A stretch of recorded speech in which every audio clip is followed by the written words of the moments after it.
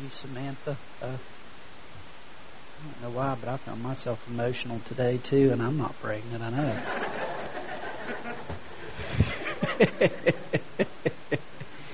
But isn't it great that we can laugh a little bit about ourselves too in the Lord?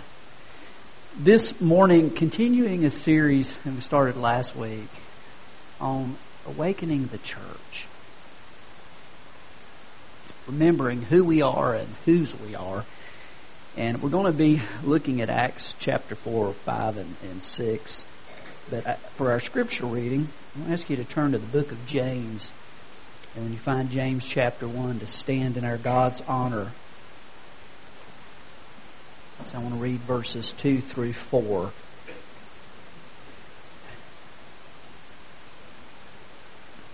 Consider it pure joy, my brothers, whenever you face trials of many kinds, because you know the testing of your faith develops perseverance. Perseverance must finish its work so that you may be mature and complete, not lacking anything. Let's pray. God, here we are, Lord. As Samantha has sang and reminded us, we lay our lives before you, the living God. And Father, as we take time to look back at the church recorded for us in the book of Acts, Father, help us remember, Lord, when you first graced us, Lord, when you became real to us, Father. You've always been real, but we missed you before. And you opened our heart and you opened our eyes and you did this great work. And Father, we just need you. I pray, Father, of course, for your Spirit to continue to work in this service in spite of me. Thank you, Father, for loving us. In your name we pray. Amen. You know, whenever you think about revival and awakening and renewal, I couldn't help but think of that verse, 2 Chronicles 7:14. You know, where the scripture says, if my people who are called by my name will humble themselves and pray and turn from their wicked ways, then will I hear from heaven and I'll heal their land. Notice the emphasis there is, he says, my people. He's speaking of those who have already come into a personal relationship with him, who are seeking him, who are worshiping him, who are loving him, who are his. And he's talking about the condition of his people. He's not talking about the lost world. He's talking about his people. And, you know, it's interesting. I found conversations when we talk about the erosion of our culture, of our beloved country, and of families, and the breakdown and the pain. And, you know, so often we go back and we say, you know, back there when prayer was taken out of school, when abortion was legalized, when homosexuality became viewed as racial discrimination instead of sin, when issues that are of the Scripture suddenly became antiquated instead of life itself. And I thought about the early church. I thought about the church that's recorded here in Acts. And guys, they lived in a tough culture. They were in a political setting that was not in agreement with their beliefs and with their hearts. In other words, they had trouble. They faced trouble. And as the scripture that I read in James said, he said, consider it pure joy, my brothers, whenever you face trials of many kinds. Why? Because God's at work. He says, perseverance must finish its work so that your faith may be mature and complete, not lacking anything. You see, God wants us to grow up in Him. He wants us to be aware of His presence. He wants us to be who we already are. He has a heart that He wants to work. Matter of fact, as I thought about this, I think so often our focus is wrong in that our focus is on what we've lost instead of praising God that we're no longer lost. And see, that makes all the difference.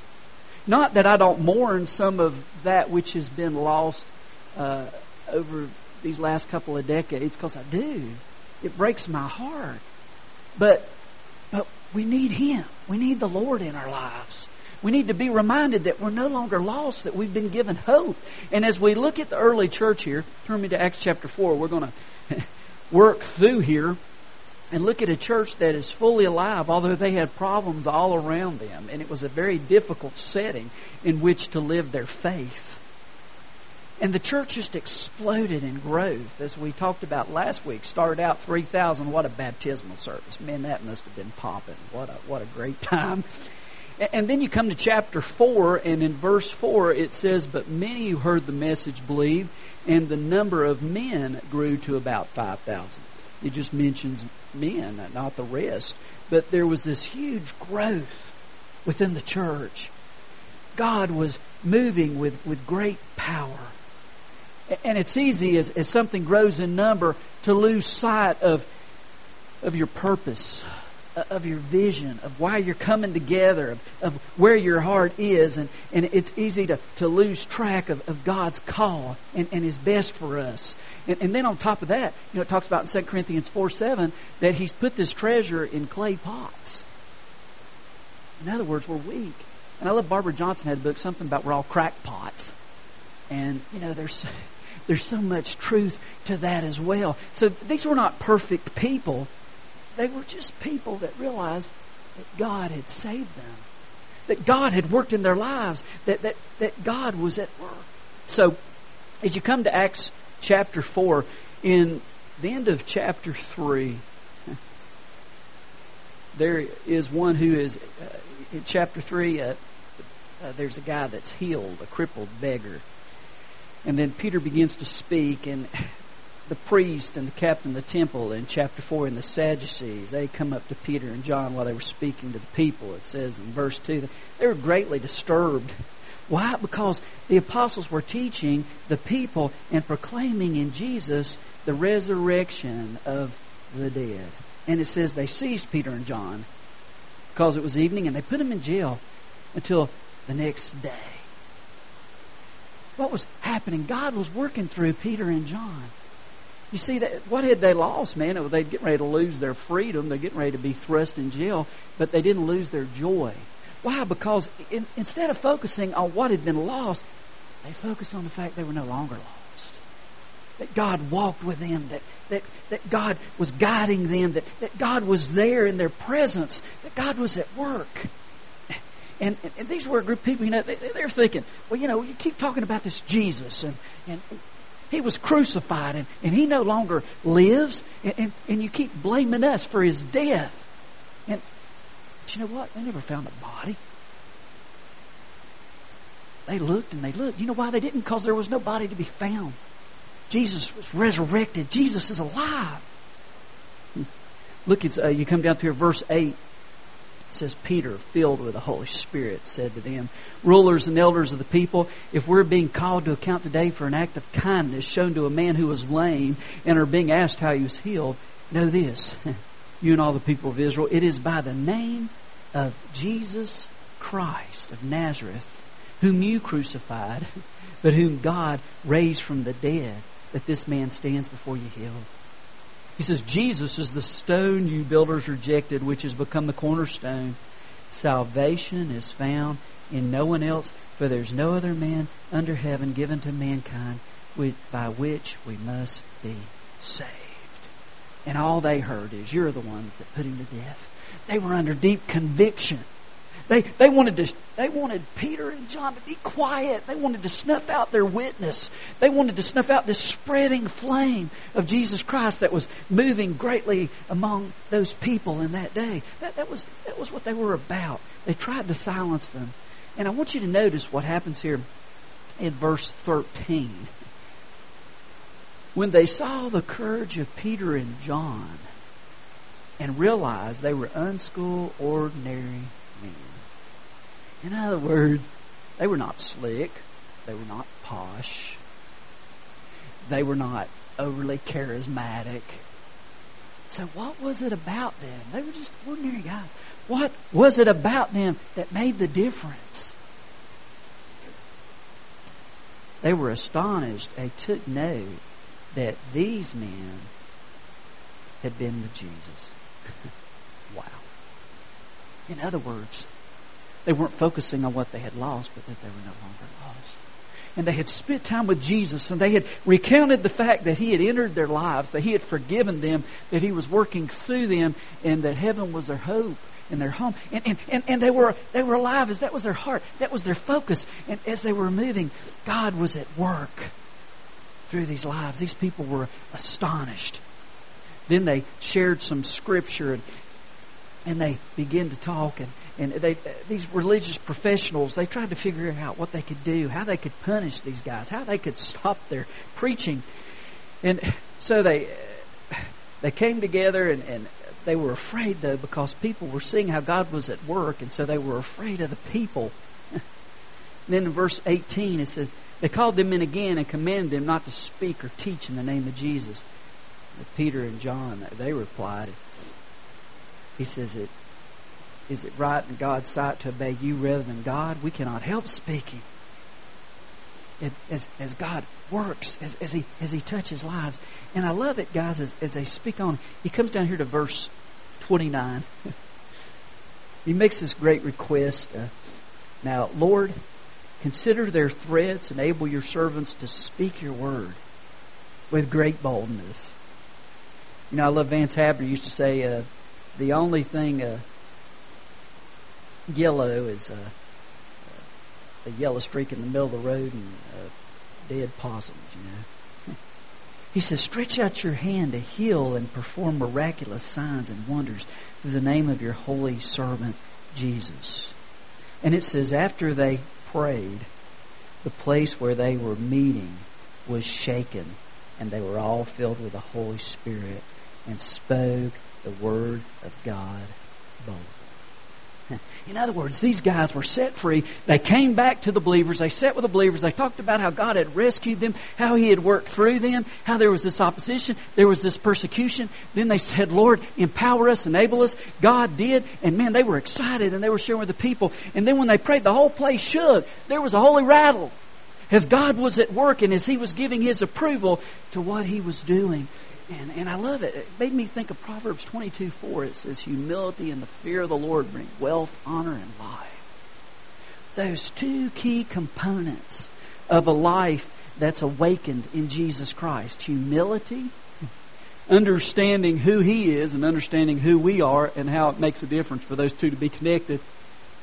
And the fear of the Lord, a holy respect, a respect of who He is.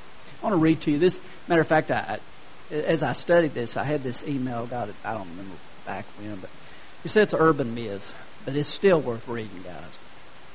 He says, 2 highway patrol officers conducting speeding enforcement on I-15 north of Oceanside, California. One of the officers was using a handheld radar device to check speeding vehicles approaching the crest of the hill. The officers were suddenly surprised when the radar gun began reading 300 miles per hour and climbing. The officer attempted to reset the radar gun, but it would not reset, and then it suddenly turned off. Just then, a deafening roar over the treetops revealed the radar had in fact locked on to a USMC FA-18 Hornet, which was engaged in a low-flying exercise near its home base location. Back at the California Highway Patrol headquarters, the patrol captain fired off a complaint to the U.S. Marine Corps base commander for shutting down his equipment. The reply came back in true USMC style. Thank you for your letter. You may be interested to know that the tactical computer in the Hornet has detected the presence of and subsequently locked onto your hostile radar equipment and automatically sent a jamming signal back to it, which is why it shut down.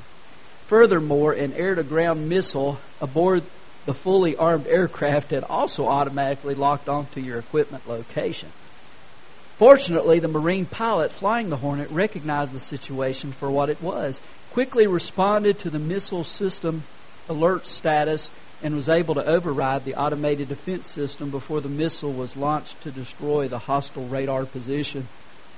The pilot suggests you cover your mouths when cussing at them, since the video systems on these jets are high-tech. Sergeant Johnson, the officer holding the radar gun, should get his dentist to check his left rear molar. It appears the filling is loose. Also, the snap is broken on his holster. Sometimes we think we're a big deal. We're not. Sometimes we need to stop and recognize God. And maybe there'll be a holy rumble among us. Now, chapter 5, the internal problem crops up as we read about Ananias and Sapphira. Notice there in verse 1, as it mentions them, it said they sold a piece of property. It said with his wife's full knowledge, he kept back a part of the money for himself, brought the rest to put at the apostles' feet. And Peter said, Ananias, how is it that Satan has so filled your heart? You've lied to the Holy Spirit and had kept for yourself some of the money you received from the land. Didn't it belong to you before it was sold? And after it was sold, wasn't the money at your disposal? What made you think of doing such a thing? You have not lied to men, but to God. So this married couple were conducting a scam where they were keeping some of the money for themselves and acting as if they were doing this great ministry, giving it all. But it's interesting, when Peter confronted them, the Holy Spirit led him to say, you're not just lying to people, to men. You're lying to God. You're lying to the Spirit. And, wow, the price that was paid. Look what it says here. When Ananias heard this, he fell down and died. And great fear seized all who heard what had happened. Boy, that's an understatement. It says, then the young men came forward, wrapped up his body, and carried him out and buried him. What a scene. About 3 hours later, his wife came in, not knowing what had happened. Peter asked her, tell me, is this the price you and Ananias got for the land? Yes, she said, this is the price. Peter said to her, how could you agree to test the Spirit of the Lord? Look, the feet of the men who buried your husband are at the door, and they'll carry you out also. At that moment, she fell down at his feet and died. Then the young men came in, and finding her dead, carried her out and buried her beside her husband. Great fear seized the whole church and all who heard about these events. I bet. You know, the witty evangelist Vess Havner said that if God dealt with the church now like he did in the days of Ananias and Sapphira, there would have to be a morgue in the basement of every church. You know, the point I got here out of this is not so much that now at this moment when we're, lying about our own hearts and what we're doing, that God's going to zap us dead. I mean, He's God. He can do that. But what I took out of this was how critical it is, how important it is for there to be integrity among God's people. Boy, that speaks volumes. Are you real? Or are you playing a game? Do you really walk with God? God cares. You see, He has placed this where His message goes out through clay pots. I know we're cracked. But the point of it is, God wants us to be real, and people need to see that. And that is so critical. That's so important, guys. So important. All right, verse 17, it says, then the high priest and all his associates who were members of the party of the Sadducees were filled with jealousy. They were jealous, these religious professionals, as God was working through these unschooled, ordinary people.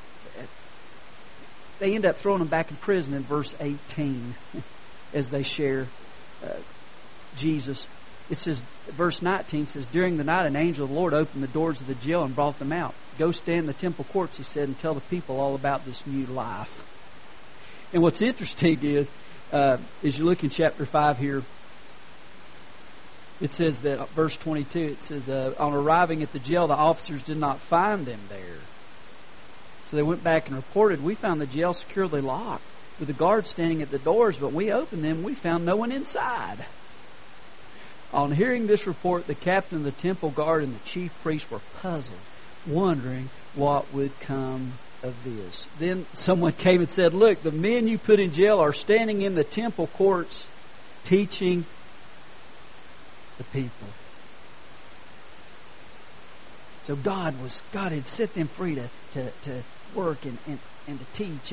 And then down in verse 28, he says, we gave you strict orders not to teach in this name, he said, the persecutors. Yet you fill Jerusalem with your teaching and are determined to make us guilty of this man's blood. And they were ready to kill him. They were so angry at them. They were under such conviction. And it says as you read down here that one of those teachers of the law, respected man, Gamaliel, he said, look, guys, he said, remember there was another movement that had started, and it came of nothing as time went on. And so my advice is, just let them go. He said, if they're of God, we can't stop them anyway. And if they're not, we're just going to cause bigger problems. And he said, so let them go. And that's what happened with them. J. Vernon McGee, talking about Daniel, but you could also say it about these guys. He said, the reason the lions did not eat Daniel is because he was 3/4 backbone and the rest gristle. And that could certainly be said of these guys. And then one more in Acts chapter 6 as we see the enemy attacking from the inside.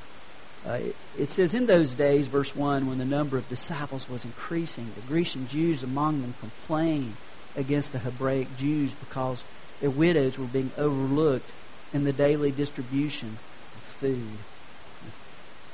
So, that word complain, it literally means to murmur. So there was a gossiping and a murmuring that was going on. But they had a legitimate concern.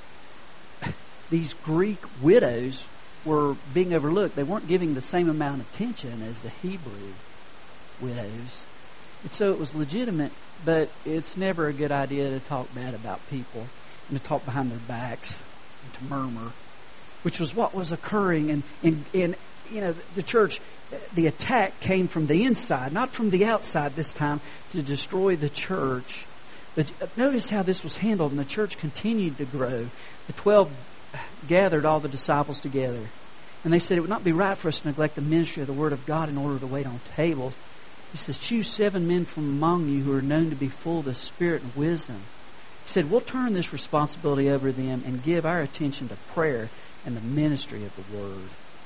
And guys, this is amazing here, because here it says all of them were in approval in verse 5. It pleased the whole group.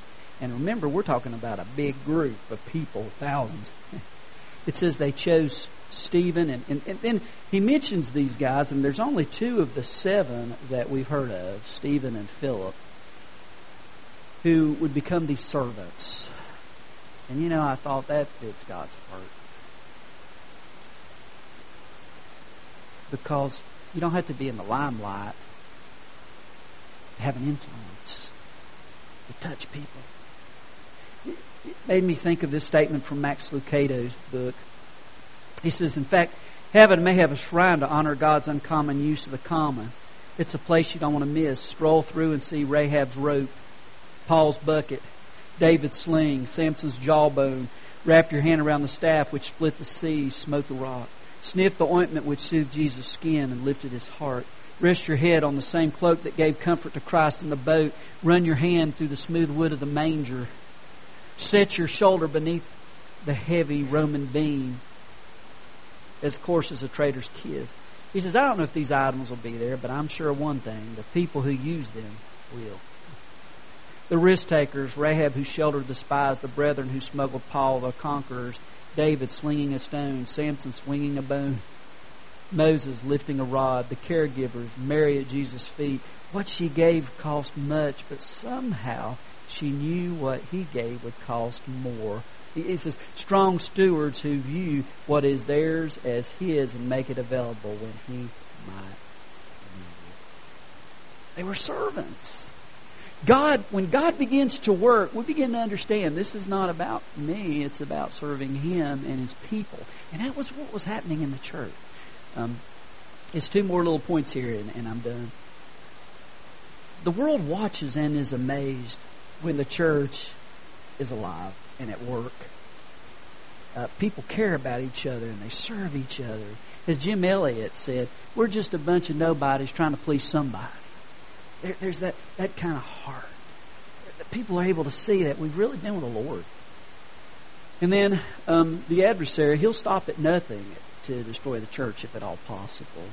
He'll work from outside to discourage us, and he'll work from inside with gossip or people who are trying to run some kind of scam and trick people. And there's all kinds of hurt that can occur. I'm going to read to you this quote from Eugene Peterson. This is actually from his introduction to the book of James in the Message, his paraphrase. The Lord will honor any plan that upholds prayer and promotes His Word. Let us stay right here. Keep us from picking on one another. Give us grace. Help us trust You, Lord. When Christian believers gather in churches, everything that can go wrong sooner or later does.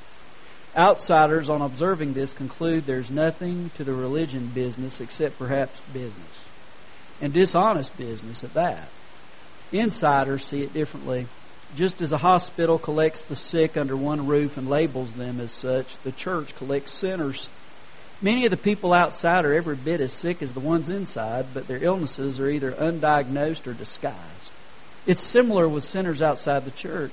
So Christian churches are not, as a rule, model communities of good behavior. They are rather places where human misbehavior is brought out in the open, faced, and dealt with, and both require prayer and the ministry of the Lord. Let's pray. Lord, we know tough times come, but Lord, we know that You want to grow us up in Jesus. And Father, that You want to work among us. So I just pray about that, Lord. God, we have an altar that is open. Integrity is very important to You. Father, maybe there's some issue here that, Father, needs to be dealt with, and You're touching hearts about it. Father, that's why we have an altar. Lord, that's why we have a chance to confess our sin before You. And Father, just touch lives, God. Be at work, Lord. Father, we want revival to come among us, but we can't coerce You. We can't twist Your arm. Father, all we can do, as G. Campbell Morgan said, is to set ourselves in Your direction and pray that the Spirit of God will blow us toward You. And I pray You do that, Lord. God, we need You. Have Your way in this time. In the name of Jesus we pray.